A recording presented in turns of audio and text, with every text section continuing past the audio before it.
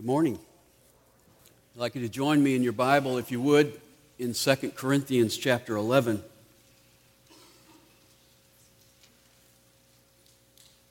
At one point in human history, it was possible to keep up with the growing accumulation of information.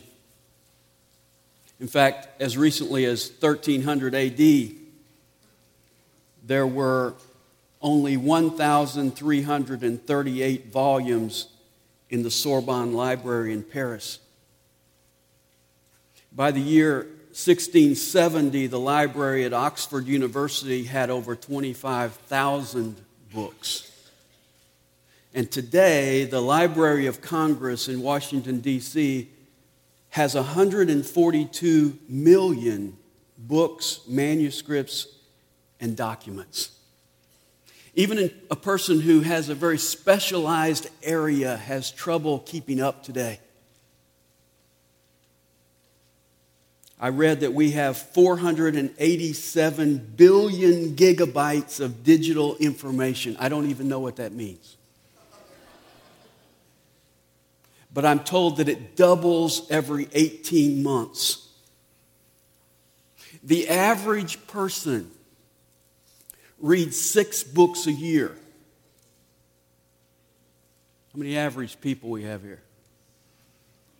The average person reads 6 books a year, and more than 200,000 new books are published every year. So you know how long it would take you if you're average? Just to read the books that are published this year? Over 33,000 years. Get busy. We live in an increasingly complex world. As knowledge increases, technology increases. I used to be very into golf. Now I just play golf periodically. Some of you have taken me out to play golf now, and we go out to play golf, and you come up to my ball, and you pull out your little GPS. I don't know what it is. You point it at the flag, and you say, Dan, you're only 138 yards away. Now, I never knew that in the past because they only have the little markers on the fairway, and I'm never on the fairway. You're only 138 yards away. Of course, you're in jail in all these trees, so you don't have a shot anyway. But we have GPS. We are mapping the human genome. We are cloning animals. We are transplanting human organs. In fact, we are talking about growing human organs. At this moment, we have 2 high-tech rovers driving around like little hot rods on the face of Mars. That's complicated stuff. Not surprisingly, religion has gotten more and more complicated too. Have you noticed? Religious books, religious beliefs proliferate. New theories are propounded, new groups are formed. In the realm of Christianity alone, how many denominations are there? I looked on Wikipedia, which is where I get my information. They said there are about 38,000 Christian denominations. I tell you what, that tells me that the person who is seeking Christ is looking at a puzzle. The person who is seeking Christ is looking at this maze of ideas and groups. And as a believer, it can get complicated too. Because the more I mature and the more I study Scripture, the more I have a tendency to use words like dispensationalism, premillennialism, consubstantiation. I love to use those words and then look at the confusion in other people's eyes. And it feeds my pride because it's complicated. It's complex. Let me tell you something. For a Christian, it is a challenge to keep it simple. In fact, let me correct that. It's not just a challenge. It is essential to keep it simple. It is life or death to keep it simple. It is the front lines of the battle to keep it simple. It is the greatest threat to you as a Christian to keep it simple. Notice how Paul says it in verse 3 of chapter 11. But I am afraid. Paul doesn't say that often. Paul says, I am scared. I am afraid. This is important. I am afraid that as the serpent deceived Eve by his craftiness, your minds will be led astray from what? From the simplicity and purity of devotion to Christ. Let's assume we had a graph with those things that you have with graphs. What do you call those things? The lines? Axis. I knew that. Just testing you. Say we had two axes on our graph. And at the top, we had simple. At the bottom, we had complex. And then on one side, we had easy. And on the other side, we had hard. Simple, complex, easy, hard. Let's say we were talking about a car. In the one quadrant, the one that would be simple and easy, we would put washing a car. In the quadrant that was simple and hard, we would put pushing a car. Very simple, but very hard. In the quadrant for complex and easy, we would say driving a car. And in the quadrant that said complex and hard, building a car. Now, with that graph, where would you put Christianity? Is it simple or complex? Is it easy or is it hard? And as I thought about that, in the light of verse 3, I came up with 4 statements I want to share with you today. 4 things that we could say about that, and then I want to defend those statements. Number 1, it is the simplest thing you will ever hear. Amidst all the maze of ideas and churches and voices, the Bible is clear there is only one church. Not one individual church, but one universal church. It's not made up of buildings. It's made up of people who have entrusted their life to Jesus Christ. There is only one church. There is only one way to God. There is only one message, and that message is simple. In 1 Corinthians chapter 15, Paul begins that chapter by saying, I want to tell you the gospel that I preach. I want to tell you the gospel that people are believing and receiving and standing in and are being saved by. I want to tell you. And we get out our notebooks and we say, okay, I'm ready. Tell me. We're going to write it down. I got plenty of pages here. Go ahead. Tell me the gospel. And Paul says, this is it. That Christ died for your sins. He was buried. He rose again. And he's alive today. That's it. You don't need a notebook. Jesus died for you, for your sins. He died, he was buried, he was risen, and he's alive today. That's the gospel. And yet people try to complicate it. People try to tell you that only the religious elite can understand it. In fact, for years, people were told not even to read your Bible. Let the religious elite tell you what it means. You can't understand it. It's too deep. Only those who have a theological degree can understand it and explain it. Or you've got to have a series of classes to understand the gospel and become a Christian. In fact, there's a movement today, a very deceptive movement today. It goes under the title, The Emergent Church. In fact, I've got a friend, Brian McLaren, who is one of the primary leaders of that group. Sadly, he will tell you today that the gospel is too complex to understand. It's too difficult to understand the gospel. And if you think you understand the gospel, you're arrogant.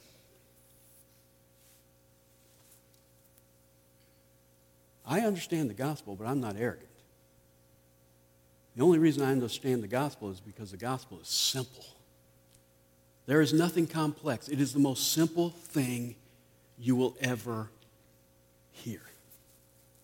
Doesn't take a high IQ, doesn't take special training, doesn't take deep insight to understand it. I mean, just think about the simplicity of the gospel. Jesus told his followers to go into all the world and preach the gospel to who? All creatures. He didn't say, go speak to the sophisticated. He didn't say, go talk to the scholars.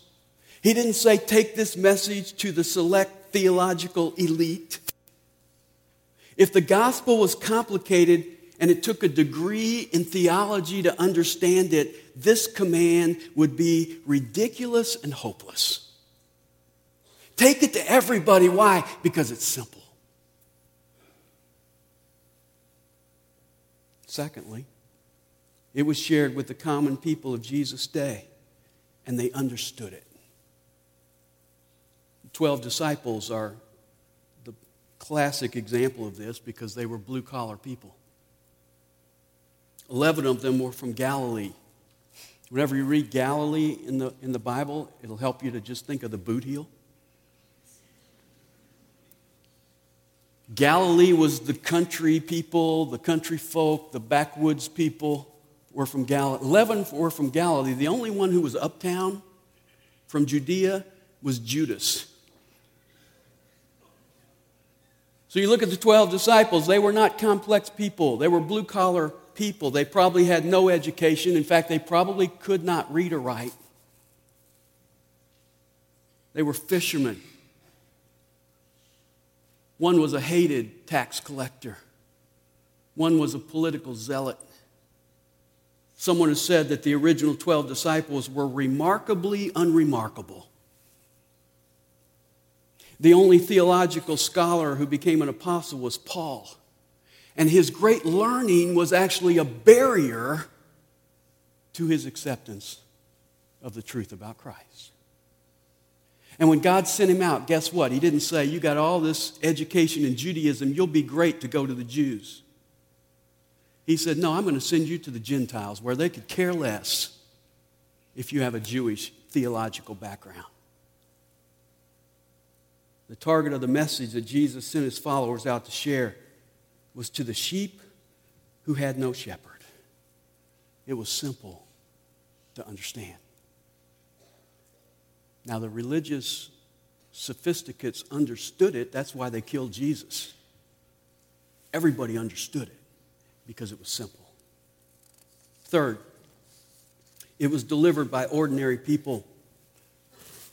I love the passage in Acts chapter 4 where Peter and John are brought before the religious rulers and the elders and the scribes because they healed a lame leopard and they were preaching the message of Christ. And in verse 13 it says the religious leaders were amazed because Peter and John were uneducated and untrained. In Acts chapter 8 we're told that persecution came into the church at Jerusalem. And it tells us there in verse 1, and they were all scattered throughout the regions of Judea and Samaria. And then it says this in verse 4. Those who had been scattered went about preaching the word. Now let me go back to verse 1 because I left out a phrase. It says, they were all scattered throughout the regions of Judea and Samaria except the apostles. The apostles stayed in Jerusalem. The church was scattered and they went out doing what? Preaching the word. Why? Because It's so simple.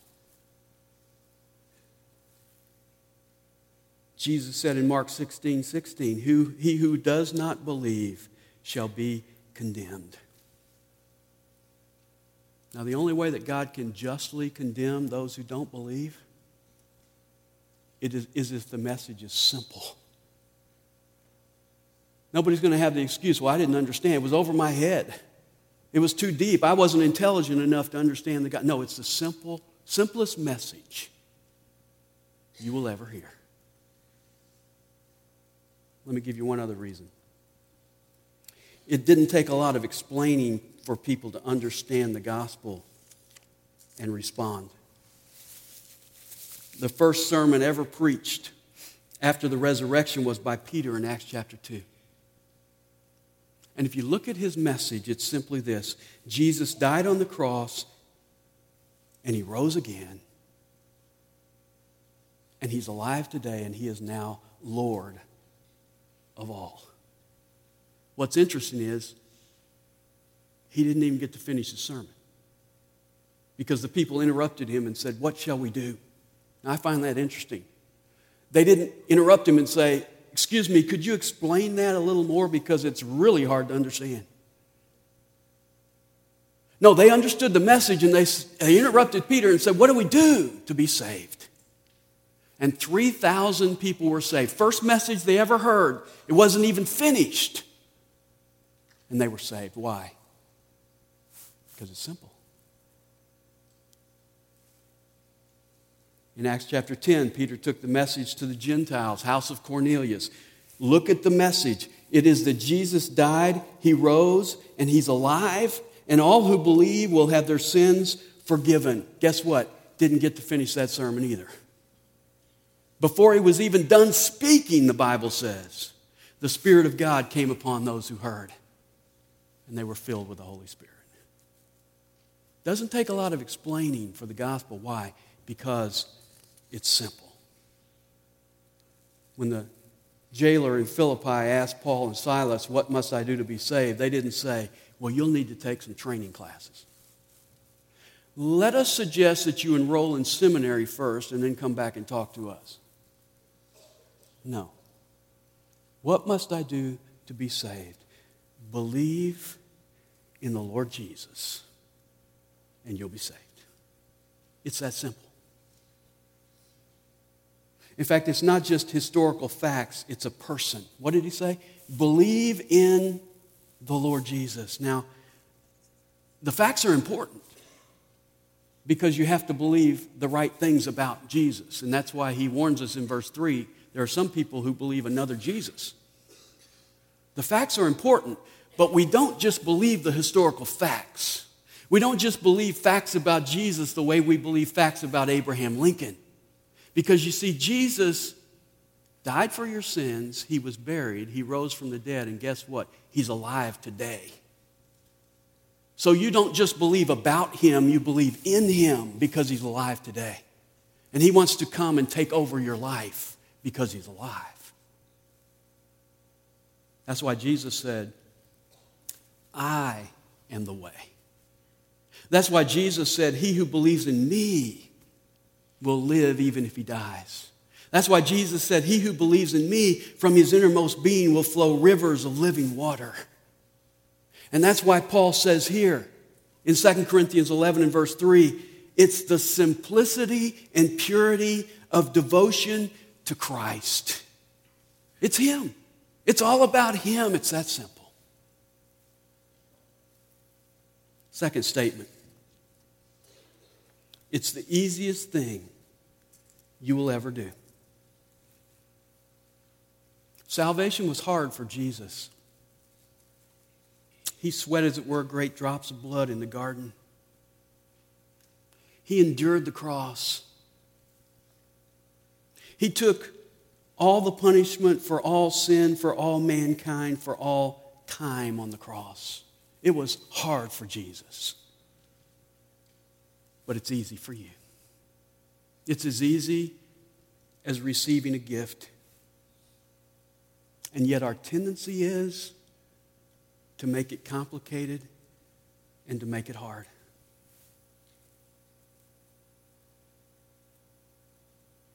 since you brought up golf, it's kind of like my golf swing. You know, if I get up to hit a golf ball and I'm thinking about all the things that I'm supposed to do,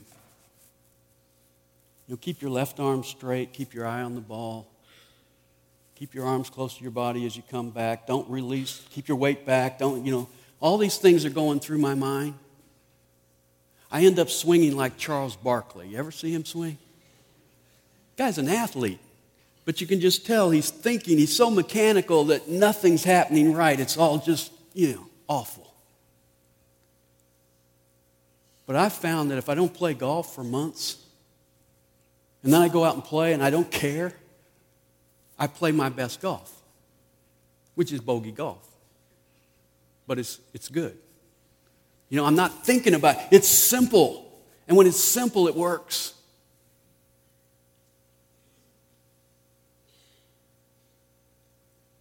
I have to be honest with you that in my Christian life sometimes, I become mechanical. And I end up making a lot of do's and don'ts, like a list as long as my arm. Start thinking, I need to do this. And if I do that, and I read the latest book, and that guy said, if I do this, I'll really be spiritual. And the latest fad is A, B, C, and you'll be spiritual. And you start thinking in lists and rules and regulations, and you make it complicated. And it becomes mechanical. It was intended to be simple. The Jewish rabbis calculate 613 commands and prohibitions in the Old Testament. You can't even remember all of those. 613 do's and don'ts. The Apostle Paul boils it down in Galatians 5:14, and he says, the whole law is fulfilled in one word. What's the word? The whole law, all those commands are fulfilled in one word. That's simple. What's the word? The word is love. And isn't that what Paul is saying here? He says in verse 3, it's the simplicity and purity of devotion to Christ. What is devotion to Christ? That's love. I love Him. I'm devoted to Him. It all boils down to just that. And Paul says it's to be simplicity. That's a word that literally means it's to be singular. You're to have a one-track mind, and that is devotion to Jesus Christ. And then he says it's to be in purity. And that's a word that means to cleanse from defilement. It's to have nothing else mixed in with it. It's to be 100% pure devotion. If my wife made a list every day and said things I want Dan to do,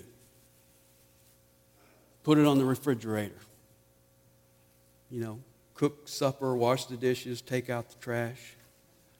I would hate that. In fact, I would rebel against that. That would be hard. But you know what? My wife just wants one thing from me. And that is to love her. Singularly and purely. That she's the only one. Out of all the other women in the world, she is the only one that I'm committed to.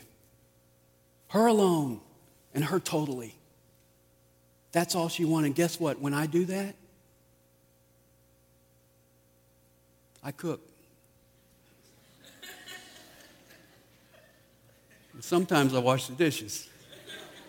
And I sweep the floor. I do those things because I love her, not because she makes lists and tells me I've got to. When we make it simple, it becomes easy to do those things. And see, that's the analogy if you look back at verse 2. The analogy is that we're the bride and Christ is the groom. And if we really love Him, if we're really devoted to Him, that's all that matters. We don't need lists. We don't need rules. We need to be devoted to Him alone, only and totally. Church at Ephesus fell into the trap of making their Christian lives complicated. We're told that they were busy doing, serving, fighting for doctrinal truth. They had lists of things to do. And Jesus said to them in Revelation 2, "That's great. But I have this one thing against you. You have left your first love. You have got duty without devotion. You are laboring without love. You have made it complicated when it's really very simple." And that's Satan's tactic, to lead you astray from that simplicity of devotion to Jesus Christ. And guess what? He doesn't have to lead you very far astray to be satisfied. He just has to lead you far enough so that your love for Christ is no longer simple. So that your love for Christ is no longer the singular thing in your life. So that your love is divided. So that it isn't 100% pure devotion. In fact, I think oftentimes He's satisfied just to move us a little bit. Because if He moves us a lot, we realize it. If He moves us a little bit, we're kind of satisfied with that. I bet if you asked the church at Ephesus, they would say, "We're a great church." Others would say they were a great church. The reality is, they had left their first love. How about you today? Third statement. It's the hardest thing you will ever attempt. You say, "Dan, you're confusing me. You just said it was easy. Now you're saying it's hard." Why is it hard to be devoted singularly and totally to Jesus? Let me give you 3 reasons. Number 1, because you have a powerful and crafty enemy. We just talked about that. He is determined to use any means possible to lead you away from devotion to Christ. When the simple message of the gospel is proclaimed to an unbeliever, when it lands like fertile seed on that person's heart, what happens? Jesus says in the parable of the sower that Satan comes along like the birds, and he swoops in, and he picks up that seed before it can take root in that person's heart and life. You see, the gospel, responding to the gospel is not just a mental thing. It's a spiritual thing. You can understand it mentally.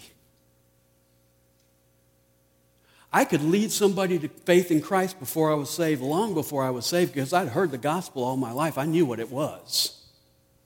But it never penetrated my heart, because that's a spiritual thing.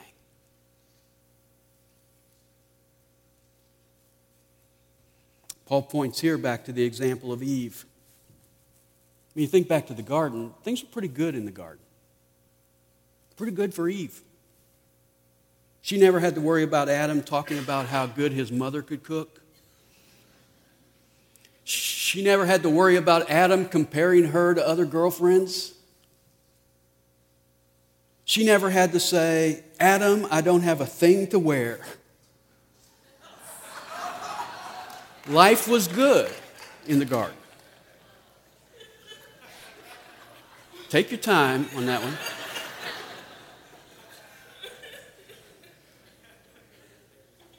And life was simple in the garden. They only had one command. You can eat freely from all the trees in the garden, except one. That's a simple command. Don't have to write that one down either. And they had a simple relationship. There was intimacy in her relationship with her husband Adam. There was intimacy in her relationship with God. He would come down and walk in the garden with them. And the serpent deceived her into looking for greener pasture. And what happened? life became complex and life became hard. And we're no different. We have a simple message, the gospel. We have a simple relationship. God loves us unconditionally, and all he wants from us is to love him back.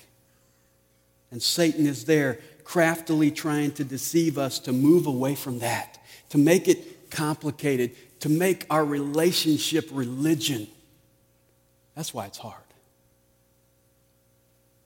Secondly, it's hard because though salvation is free, it will cost you everything. When I talk to somebody about faith, I like to use analogies. Faith in Christ is like getting on an elevator. To get on an elevator, you've got to get all on. You can't get half on and half off and go anywhere on an elevator. That's what faith is. Faith is saying, I'm going to put my entire trust in Jesus Christ. Well, in my relationship to Christ, it costs me, as Paul says here, singular and pure total devotion to Christ. I can't love Christ with some of my heart. I can't love Christ with most of my heart. I have to love Christ with all of my heart. And if he's going to get all of my devotion, guess what? I have to take it away from the other things that I've got it directed toward. Unlike Adam, I have other girlfriends. Or in the analogy here, we are the bride. We have other boyfriends. We have others that we have given our heart to. We have other loves, other things we are devoted to. So you see, it's hard because it's not just an act of the mind. It's an act of the will. I have to take my devotion from others and other things and direct it 100% to Jesus Christ. You say, what's it cost me? Well, one of the things it costs you is your pride. The Bible tells us in Ephesians 2:8-9, salvation is not by works, so that no one can boast. Salvation is all his doing. When Jesus was on the cross, he said, it is finished. It was done on the cross, and you can do nothing to add to that. And because you can do nothing to add to your salvation, you have no pride in that. In fact, the Bible tells us you have to come in humility to Jesus Christ in order to receive that gift. I love the story in the Old Testament. I think it's in 2 Kings 5 about Naaman. Naaman was the general of the Syrian army, and he had leprosy, and he heard about Elisha. And he traveled to Elisha to find out if he could, through his God, take care of his leprosy. And Elisha said, I'll tell you what I want you to do. I want you to go down and dunk yourself 7 times in the Jordan River. Naaman went over and looked at the Jordan River and said, it's filthy. We got cleaner rivers back in our land. Why would I dunk myself? That's humiliating. And one of his soldiers said, if he had asked you to do some great thing, would you have done it? He said, well, yeah. Well, then why don't you humble yourself and do the simple thing that he's asking you to do? And he went out and he dunked himself 7 times in the muddy Jordan River. And the Bible said his skin was white as snow because his leprosy was gone. Why? You have to give up your pride. Secondly, you have to give up your life. Jesus said, if anyone wishes to come after me, he must deny himself and take up his cross and follow me. You have to deny yourself to come to Christ. You have to take up your cross. What happens on your cross? You die. You have to die to you to come to Christ. Jesus put it this way, whoever wishes to save his life will lose it, but whoever loses his life for my sake and the gospel's will save it. You try to hold on to your life, you will lose it. If you lose your life for Jesus' sake and the gospel, you'll find it. Cost you your loves as well. Rich young ruler came to Jesus and said, what do I have to do to get eternal life? Jesus talked to him for a while, and Jesus knew something about this man, and so he said to the man, I want you to sell everything you've got. Give it to the poor, and then come follow me. Now, why did he say that to that man? He didn't say that to everybody, but he said it to this man. Why? Because that was his love. That was the thing he was devoted to. And we know he was devoted to that because the Bible tells us he went away very sad because he was extremely rich. His love was his money, and he couldn't give it up to come to Christ. Maybe yours is pleasure, maybe it's comfort, maybe it's people-pleasing. Whatever it is, we, like the Thessalonians, must turn to God from idols. If we take hold of Christ, we have to take hold of him with both hands, and they have to be empty. They have to be empty because I have let go of the other things. I have gotten on the elevator. I can't stay half on and half off. I have to give him the full devotion of my heart.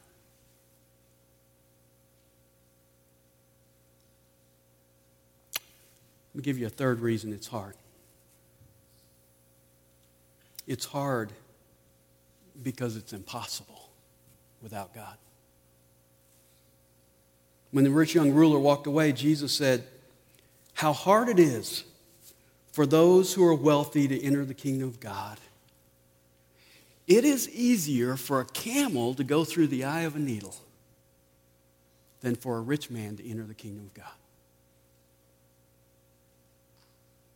Now, a lot of people, I think in Sunday school, it's probably started in Sunday school class, where they talk about the eye of the needle being a gate in the wall of Jerusalem.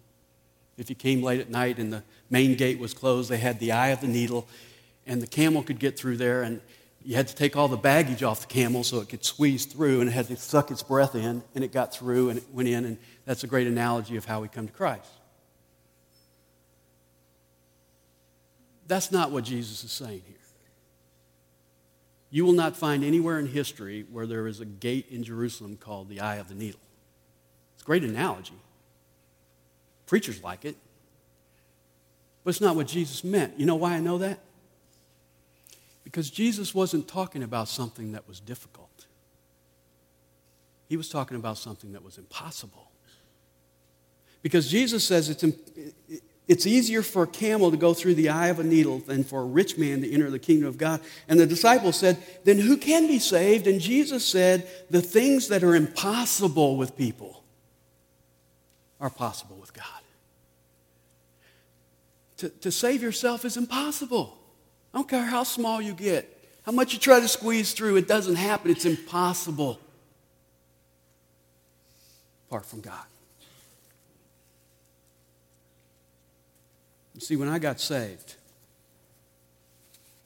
the impossible happened. Because God took someone who was totally devoted to self. He took me. I worshiped every day at the shrine of me. And he took me and he transformed me into a new creature who is totally devoted to Jesus Christ. And then despite all the deceitfulness of the enemy, he keeps me devoted, singularly and purely. And that's a miracle. And that's why I have nothing to boast about. It's all him.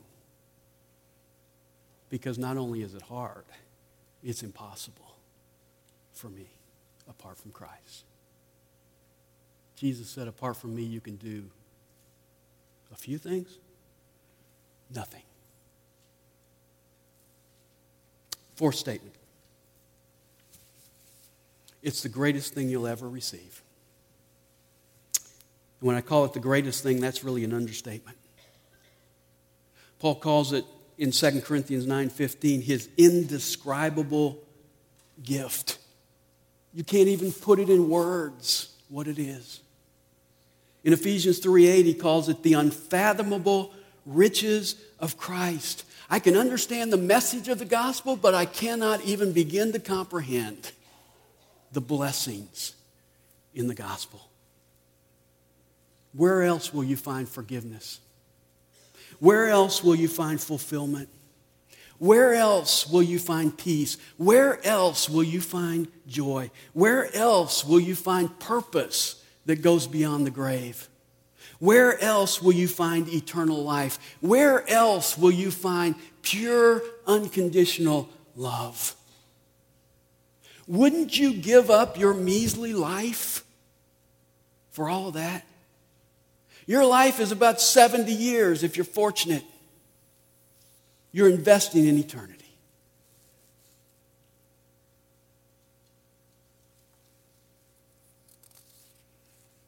Jesus says the kingdom of heaven is like a man who discovers a treasure in a field. He finds the treasure and he puts it back in the field and covers it back up. And he goes and sells all that he has and buys the field. That's logical. Let me tell you something. Unfathomable riches and eternal life are hidden in Jesus.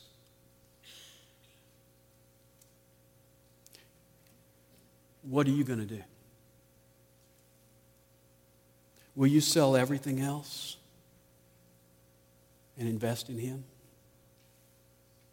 Will you turn your affections from everything else and be devoted to Him alone? It's easy. It's simple.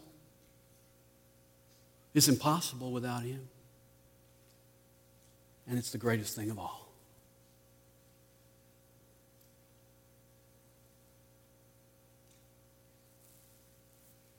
An old chorus goes like this.